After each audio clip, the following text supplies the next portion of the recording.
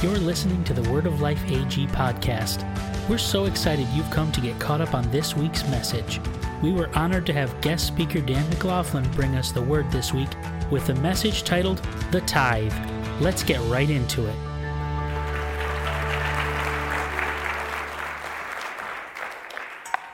Well, good morning. It is great to be with you here this morning and to share the Word of God with you. Always great to be here at Word of Life. How many of you remember your first job? Anybody remember your first job? My first real job, right? I used to cut grass and make money in the neighborhood, but my first real job, and I got my first real paycheck, I worked at the International House of Pancakes.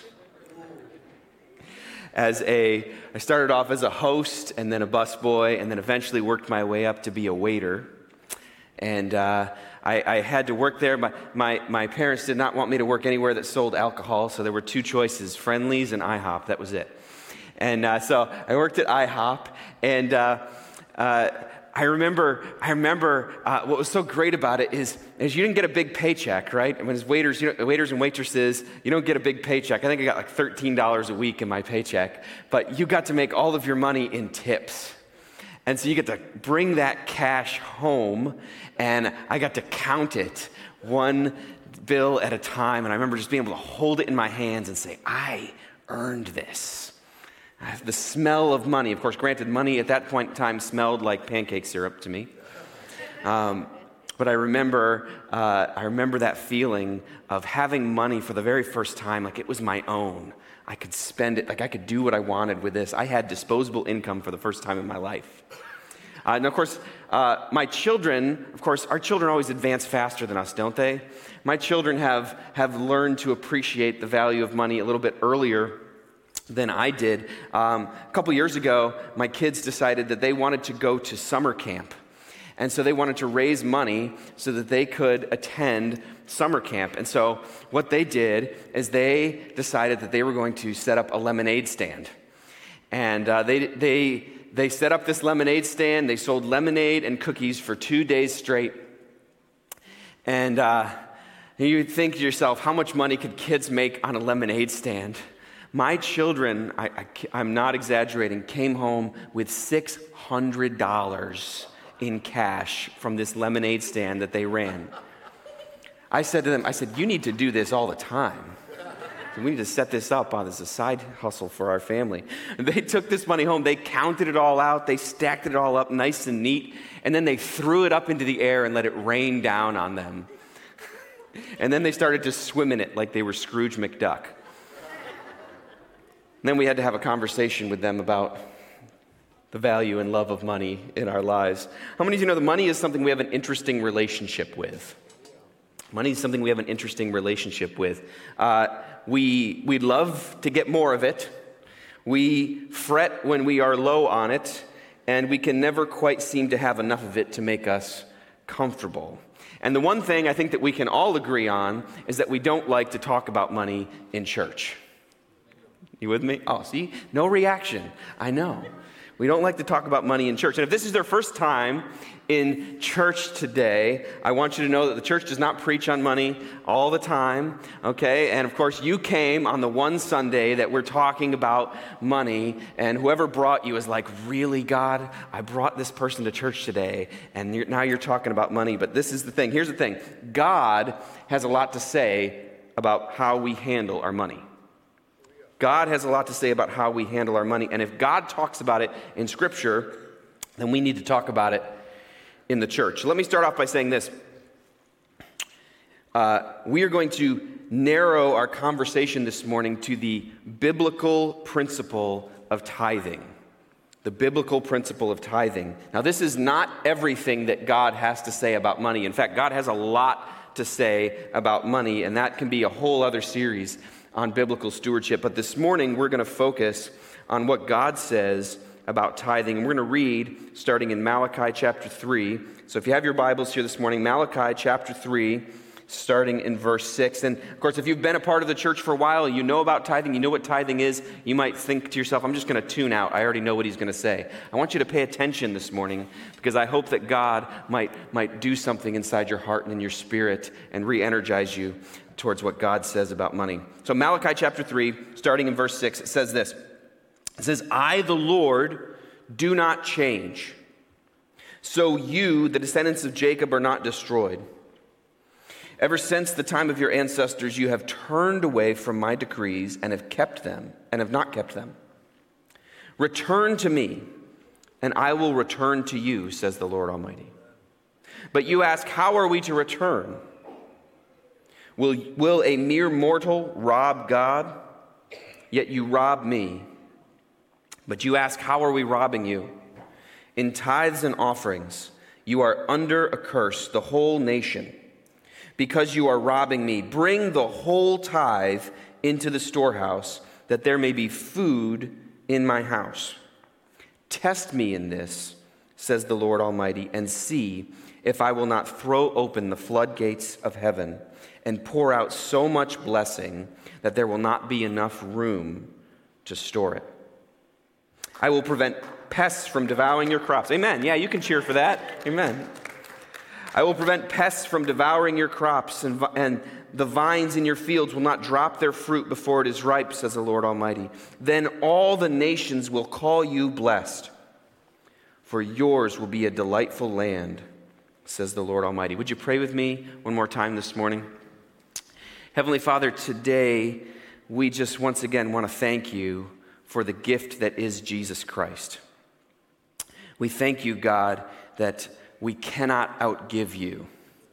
And so, Lord, this morning, as we approach this delicate subject of what you say about our money, God, we want to acknowledge this morning that everything we have is yours.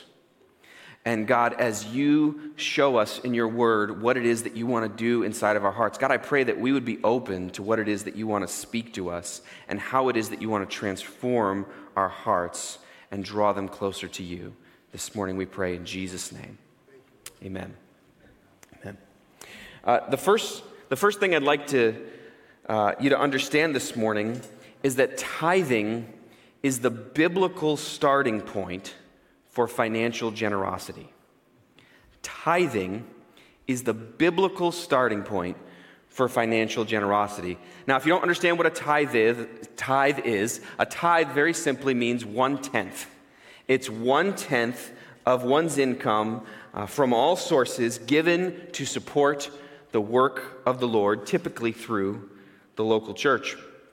Now, it's important for us to understand at the very beginning that tithing is a thoroughly biblical idea.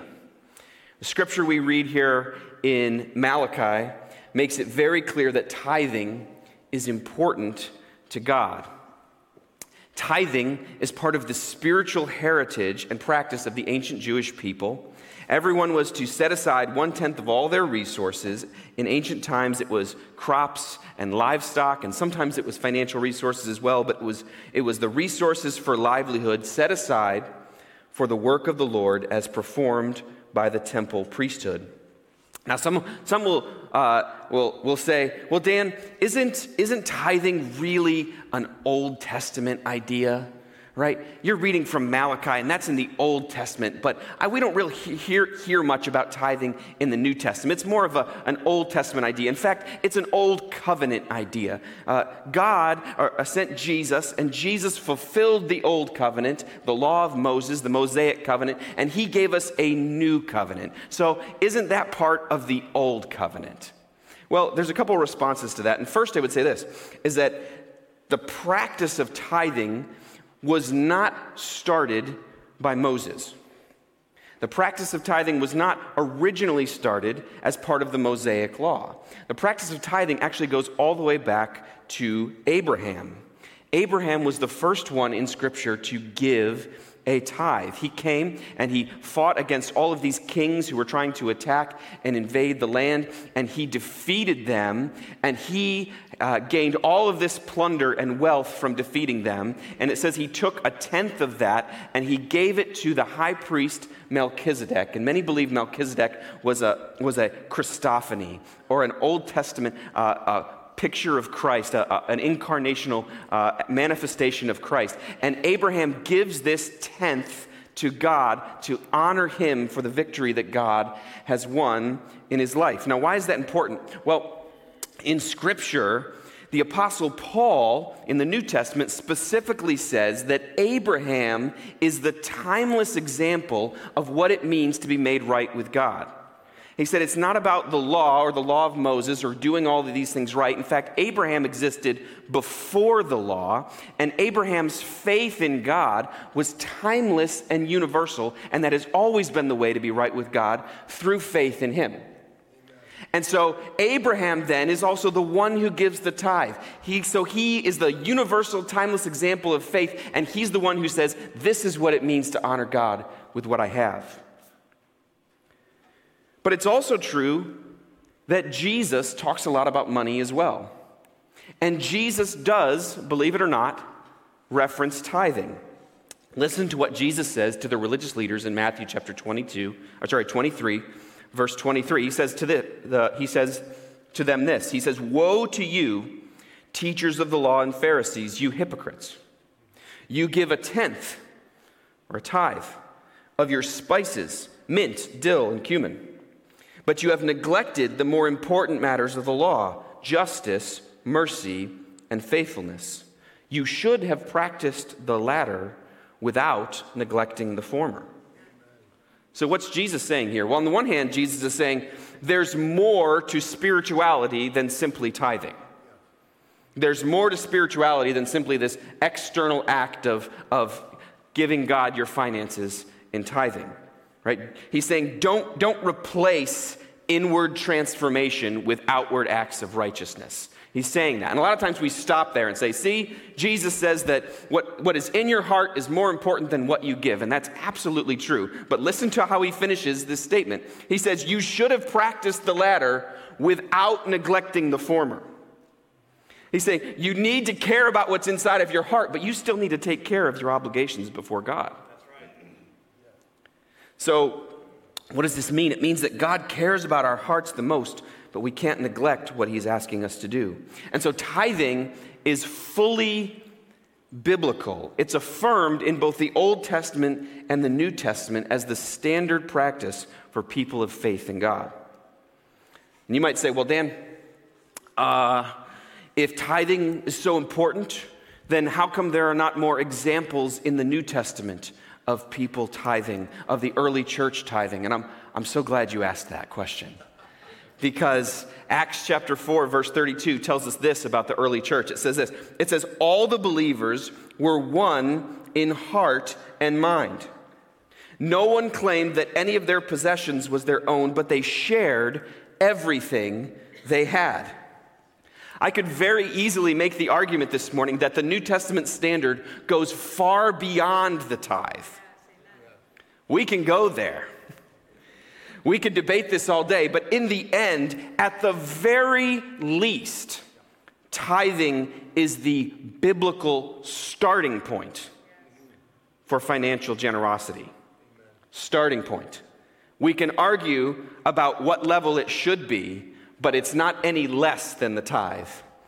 If we're going to argue, we can only argue for more. And so tithing is the starting point, the biblical starting point. Tithing is entry-level generosity in God's economy. If you've ever watched the World Series of Poker, right, and you see these individuals all playing poker, right, and they all have their chips, and every round when they play poker, what do they got to do? They've all got to put something in the middle in order to be able to play. They call it, you have to ante up, right? Everybody's got to put their minimum amount in before they can play. Now, they can always bet more as the round goes on, but there's a minimum cost to get in the game, right? The minimum cost to get in the game. And tithing is that entry level to participate in financial generosity. It's the entry level for generosity in God's economy. Now, let me be clear about one thing before we go much further. Tithing is not a means of salvation. It's not a means of salvation. There is no scripture that says, tithe and you will go to heaven. Don't tithe and get ready for eternal damnation. There's no scripture in the Bible that says that. Salvation, according to the gospel, still and always will be through faith in the redemptive work of Jesus Christ on the cross, right? That's always been the case. So you may hear that this morning and breathe a sigh of relief. Oh, that's good. I can still get into heaven. It's all right. Maybe you're thinking, well, if tithing is not a matter of my eternal soul, well, then maybe it doesn't matter as much. Maybe it shouldn't matter so much to me. And to that, I would ask you this question. Are you looking to live the bare minimum of the Christian life? That's right. Are you looking to live the bare minimum of the Christian life? And if your answer to that is yes, I'm so sad for you. Because God has so much more for us when we align our lives with His principles and with His values. And so tithing is the biblical starting point for financial generosity. I want to emphasize this morning financial generosity. I understand that there are many ways to be generous. We can be generous with our time, we can be generous with our attention, with our love, with our hospitality, with our care for the hurting. The list can go on and on and on about the ways that we can be generous in our lives. And so this morning we're narrowing our conversation to one very specific area, but I want you to understand tithing is the biblical starting point for financial generosity. The second thing I want you to understand today is that tithing is a demonstration of God's lordship in our lives. Tithing is a demonstration of God's lordship in our lives. Let me say this, and I'm not trying to be overly provocative when I say this, but I want you to hear me this morning. Tithing is less about generosity and more about the lordship of God in our lives. Let me say that again. Tithing is less about generosity and more about the lordship of God in our lives. What do I mean by that? Well, tithing by its very nature is meant for us to be reminded of and acknowledge some very specific truths. First of all, it's that God created everything, that God is Lord over everything, that God owns everything, and that everything in my life comes from God. And if that is true, then everything that I possess, God already owns. That's right. God already owns it. And so if everything that I possess belongs to God already, then anything that He allows me to have, because it's His already, He's making me a steward of. A tithe is a tangible, physical act that demonstrates to God that I understand His ownership, that I understand that everything I have is His. You may have heard this statement from Jesus. Jesus was asked this question, Jesus, is it right for us to pay taxes to Caesar? And Jesus says, give to Caesar everything that belongs to Caesar, and give to God everything that belongs to God. What does He mean by this? Well, He means a lot, but in short, He means when you pay your taxes, how many of you are getting ready to pay your taxes, right? It's coming up, okay. When you pay your taxes, you are acknowledging the authority of the government in your life. And when you pay your tithes and you give to God, you're acknowledging the authority of God in your life. You're acknowledging His ownership over everything that you possess. And Jesus tells this parable in the Gospels, this parable of the tenants. It's where a master entrusts his servants with his wealth and tells them that they are responsible for investing it until he returns. So from that parable, we understand that when God looks at us, he sees everything we have as something that He's given us to invest for a greater purpose. And so from that, we understand that God doesn't just care about 10% of your income. He cares about the whole 100%. So biblical stewardship, and this is a whole other sermon series that I'll let your pastor preach at some point. Biblical stewardship involves seeing all of our resources, financial or not, as gifts from God to use as He directs. I love what author Lynn Miller says about this. She says, stewardship is the act of organizing your life so that God can spend you. And so tithing is a mark of ownership. Tithing is a mark of ownership. It's a way of saying to God, everything I have and everything that I am is yours. God, everything I have is yours. And you might say, well, Dan, aren't there other ways to do that? Aren't there other ways of showing God that He's the Lord of my life and that He has ownership in my life? And I would say, absolutely.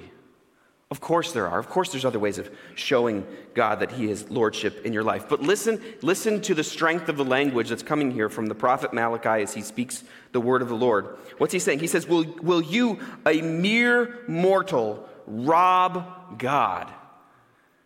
That's powerful language, isn't it? Yes, it is. He's comparing withholding tithes to robbing God. It's robbery, he says. Why? Because everything we have is already God's. And so if He asks for just a little bit of it back, or if He asks for more of it back, whenever we say no, we're robbing Him because it's His to begin with. That's why I said tithing is less about generosity and more about lordship. It's about giving back to God what He's already given us to begin with. It's declaring His lordship in our lives, His ownership over everything. And so, if God sees us then as stewards of His resources, right? Everything we have is from Him, and all He asks back from us is to give 10%, which is, and we get to keep the other 90, which is a pretty sweet deal, by the way, since none of it's ours to begin with. If that's the case, and we can't be trusted to give back to God what He asks us to give Him, then what makes us think God will be able to trust us with more of His resources? God makes it so simple for us too. He could have made it 15%. He could have made it 25. He could have made it whatever number He wanted, but He made it 10%, right? And so for those of you who are not great at math, this is how it works. 1 decimal point, move it to the left, 1 spot. That's it. Any of us can do it. It's that simple. It's that easy. And stewardship starts at the smallest levels, doesn't it? It starts with the small things in our lives. That's why in Jesus' parable, the master says to the faithful steward, he says, well done, good and faithful servant. You have been faithful with a few things, but I will put you in charge of many things. Right? When we're faithful with the small things, God can entrust us with even more. And tithing begins at the smallest levels. Stewardship begins at the smallest levels. American industrialist John D. Rockefeller said this. He said, I would never have been able to tithe the first $1 million I ever made if I had not tithed on my first salary, which was $1.50 per week. And so tithing then is the biblical starting point for financial generosity. It's a demonstration of the lordship of God in our lives. And thirdly, I'd like you to see this morning that tithing is an act of worship. Tithing is an act of worship. Not only is tithing about lordship, which is acknowledging who owns my possessions, but tithing is also about worship, which is acknowledging who owns my heart. Are you with me this morning? Hear me loud and clear this morning. God does not need your money. God does not need your money. God, He owns everything. He created everything. God doesn't need your money. God doesn't want your money. But what He wants is your heart. Amen. Right. Amen. Are you with me this morning? Yeah. God does not want your money. He wants your heart. God is not anti-prosperity or pro-poverty, but He does care about what captures your heart. That's good. What's the deepest desires of your heart? And the truth is that our hearts are often easily led astray by finding security, power, comfort and approval through money and possessions. This is why Jesus says in Matthew chapter 6, he says, where your treasure is, there your heart will be also. And then he says in verse 24, he says, no one can serve two masters. Either you'll hate the one and love the other, or you'll be devoted to the one and despise the other. You cannot serve both God and money. So God isn't concerned so much about how much money you have as much as he's concerned about how much money has you. You with me today? About how much money has you. Tithing, by its very nature, is meant to kill the idol of money in our hearts. Amen. You can clap for that. Amen. To bring us to a place where our heart's security, rest, provision, and fulfillment come from God and not from material things. And so tithing is an act of worship. And in the Old Testament, it's connected to this idea of giving God the first fruits of your harvest. In ancient times, the people of Israel, when they would gather their harvest in, they would take that tithe and they would give God the very best, the first fruits of their harvest. They dedicate that to the Lord and say, God, this is yours. How many of you know that God wants the first fruits of our labor, not just the leftovers? Not just the leftovers. Maybe some of you here like eating leftovers. I don't like leftovers. I'm not a leftovers kind of guy. Maybe you like eating leftovers. But when guests come over to your house, is the first thing you pull out for them last week's old burrito? Is that what you do? We don't give our guests leftovers. God doesn't want your leftovers. He wants your first fruits. He wants your very best. It's an act of worship. Why? Because God doesn't want your money, but he does want your heart. John Wesley says this. He said, money never stays with me. It would burn me if it did.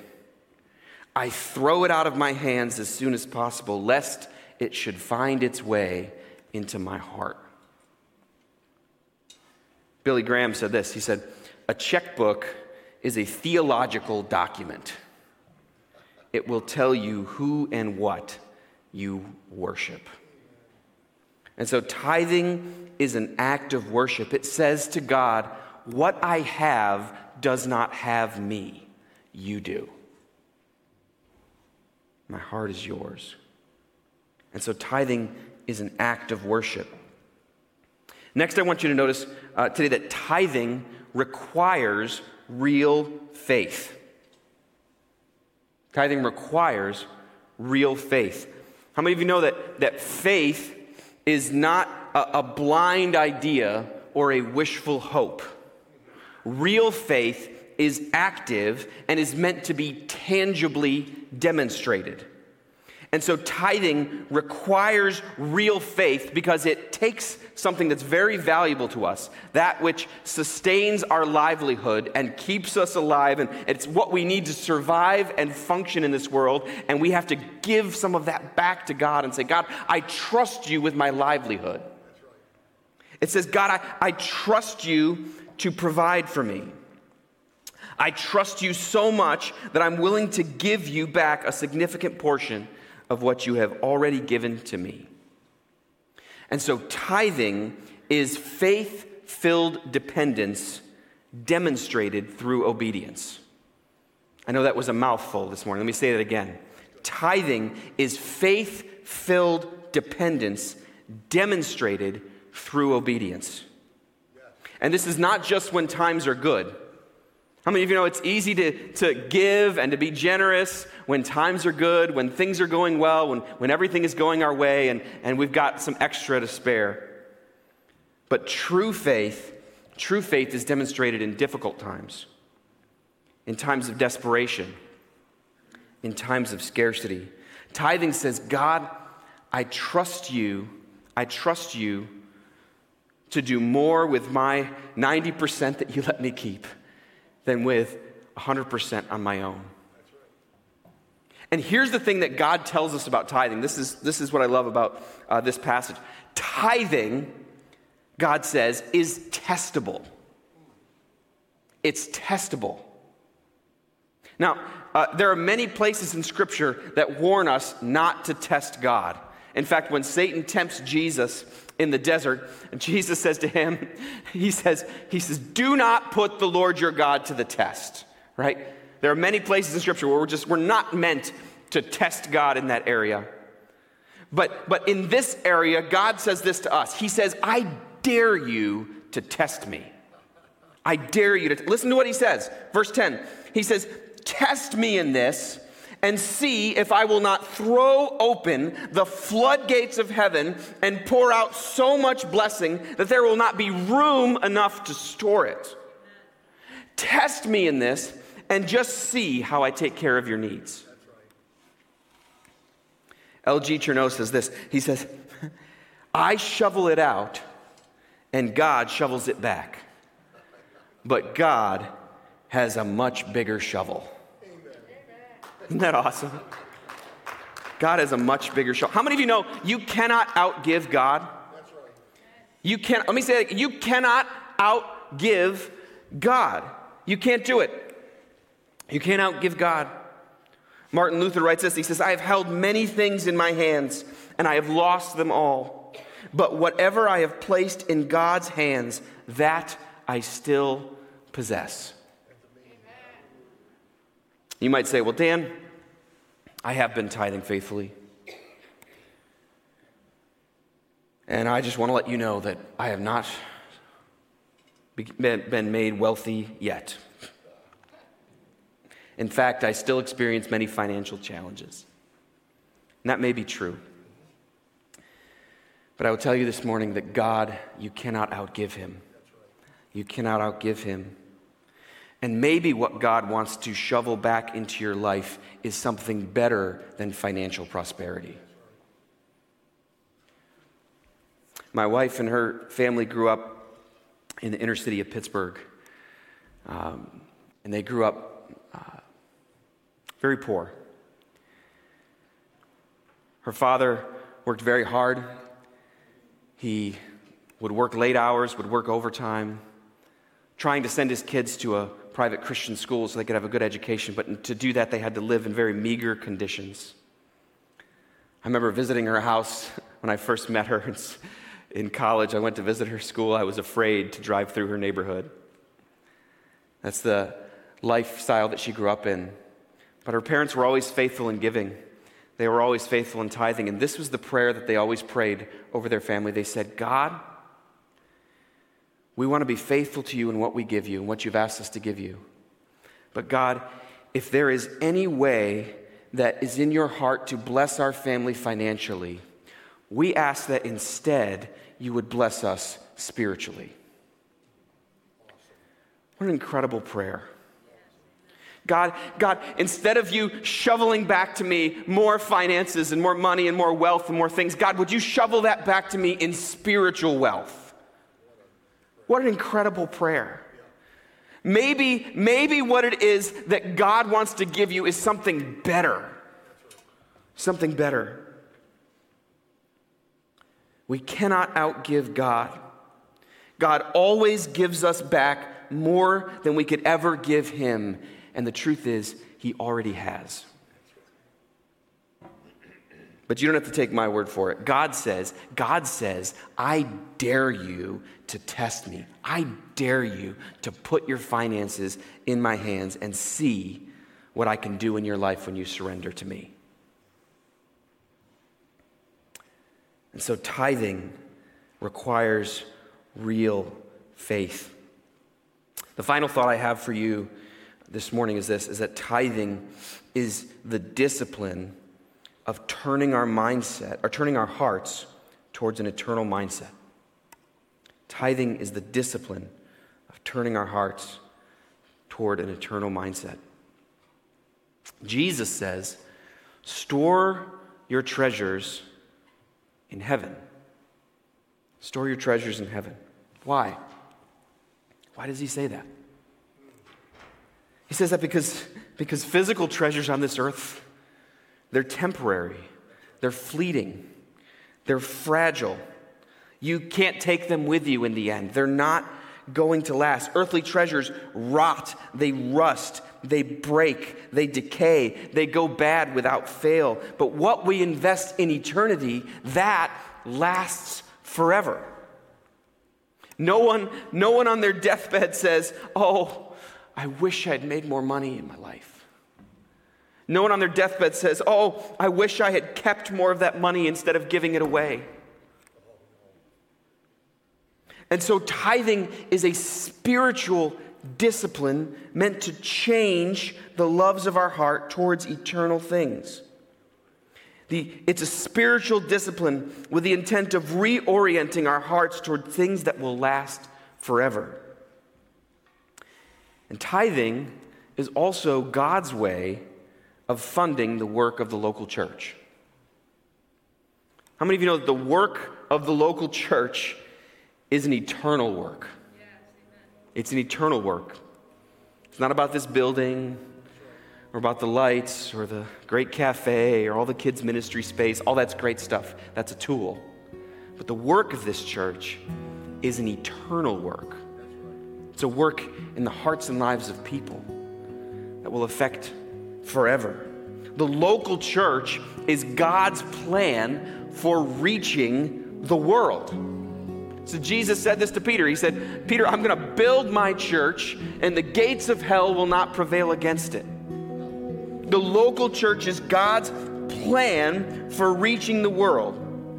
And this church here in Baldwinsville, New York, this church and this pastoral staff and leadership team are supported by the faithful and sacrificial giving of Christ followers. There is no, amen, you can clap for that, amen. There's no hidden endowment. There's no secret investment fund that's going to keep this church going for 200 years, whether people come or not. Church is supported by the faithful and sacrificial giving of Christ's followers. Of course, it's easy for us to look at other people, right? And to think, well, they probably should give more than me. I see what kind of car they drive. I know what kind of job that person had. That person should be really supporting the church. First of all, let me just say this. God doesn't ask us to compare ourselves to anybody else. He says, look at yourself. This is what I've given you. What are you going to do with it? And secondly, and this is God's honest truth, in all my years of ministry, I have never been in a church with a tithing and attending millionaire. I've never been to one. Never been to one. I'm not saying they don't exist. I pray all of our churches in New York would have a tithing and attending millionaire, Lord. But listen. It doesn't matter. It doesn't matter. Because the work of God is moved forward by the faithful giving, the faithful stewardship of ordinary people who have submitted themselves to the lordship of Jesus Christ in their lives, whose hearts are not owned by their money, but owned by God, whose faith and trust and dependence are in the provision of God and not in themselves. This is what God looks for, and this is what God honors. You remember the story of Jesus and the widow with 2 mites? She comes. He's more impressed with this poor widow who gives 2 cents than all of the wealthy who give out of their abundance. This is what God honors. And he can take that little that we give and he can do more with it than we could ever dream. When I was a staff pastor, I was an executive pastor at a church in Niagara Falls, and it was my job to oversee the finances and send out the giving statements at the end of the year. I was the only pastoral staff member that actually knew what everybody gave in the church. None of the other pastoral staff needed or wanted to know. Like, we wanted to treat everybody the same, and that's a good thing. But it was my job to send out those giving statements, so I actually got to read them. And you know, it was an incredible learning experience. So many people who seemed like they were big shots, seemed like they were influential, seemed like they had a strong voice in what the church should be and where it should go. You'd see their giving statement, and you could tell that they were not tithing. Their treasure and their hearts, different places. And then I would see the giving records of people who I knew were struggling, who I knew were walking through incredibly difficult circumstances in their life, financial challenges and difficulties, and yet they were faithful in giving. I think of this one woman who came to the church. She lived in downtown Niagara Falls. She did not have a car, and she took the bus early in the morning so that she could get to church before everybody else and so that she could serve the entire Sunday morning. And then she would get back on the bus at the end of service and she would go back home. And I looked at her giving statement one year and I wept because she gave so generously. She could have bought a car every year with what she gave to the church. But she says, God, my money doesn't own me. God, you do. You do. The work of God is not funded by the wealthy, but by the faithful stewardship of ordinary people who submit themselves to the lordship of Jesus Christ in their lives, by people whose hearts are invested in changing eternity. Would you bow your heads with me today? And as we close this morning, I want you to just simply ask this question in your own heart.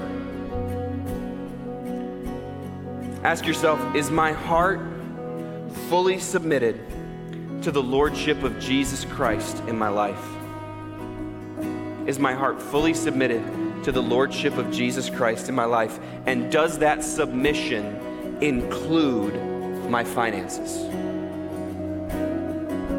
Does that submission include my finances, or has money become an idol in my life? Do I spend time worrying about it? Do I spend time thinking about my next big purchase? Do I spend time thinking about how to keep up with people around me? Or do I trust that my security, provision, and approval and wholeness only come from Jesus Christ and from Him owning my heart? If you find this morning that God is revealing some misplaced idols in your heart today, then I want to challenge you to begin testing God by trusting Him with your money. Now maybe you're here today and you say, Dan, that's too big of a step for me. That's too scary. I'm afraid. I want you to know that you cannot outgive God. You cannot outgive God, but I also want you to know that God is faithful and He is patient with you. Maybe today you just need to dip your toe into the water. Maybe today you just need to start by giving 1% or 2% or 3%. Be giving with a small percentage. Just begin to dip your toe into the water. I'm telling you, God is faithful and He's going to begin to show up in your life. But begin to test God and see what He would do in your life. Ultimately, isn't it true for those of us who understand the gospel of Jesus Christ that it's a very simple thing for us to give? Why? Because God has already given us His very best in Jesus Christ. God has already given us His very best in Jesus Christ. He broke through our sin and our rebellion and our rejection of Him by giving us His one and only Son as an atoning sacrifice for our sins so that we could be made right with God the Father. We cannot outgive God.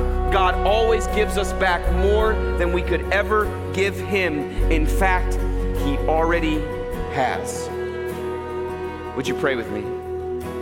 Heavenly Father, today, we thank You once again for the gift that is Jesus Christ. God, we thank You that we cannot outgive You. And God, we acknowledge today Your lordship in our lives. God, today we choose to acknowledge that everything we have is from You. It's all from You. It's all from You. And so, God, I pray that You would help each one here, Lord, to surrender themselves to the lordship of Jesus Christ. And God, do it, we pray, in our finances. God, I pray that You would help us to surrender. Help us not to hold on to anything that is already yours. Help us not to hold on to anything that's going to rust, rot, decay, and fade because it won't last and we can't take it with us and it won't affect eternity. God, help us to put it back in your hands and to allow you to do with it what we could never do on our own. God, give us real faith. God, give us the faith to declare to you that everything we have is yours and that our heart is yours as well. We surrender to you today, God. And we thank you, God, for the gift of Jesus Christ. God, if you gave us nothing else in this world but Jesus, that would be enough. And so, God, we thank you. May we worship you in faithful obedience. In Jesus' name, amen. The host team is going to come now and give you some next steps. Amen. Thank you.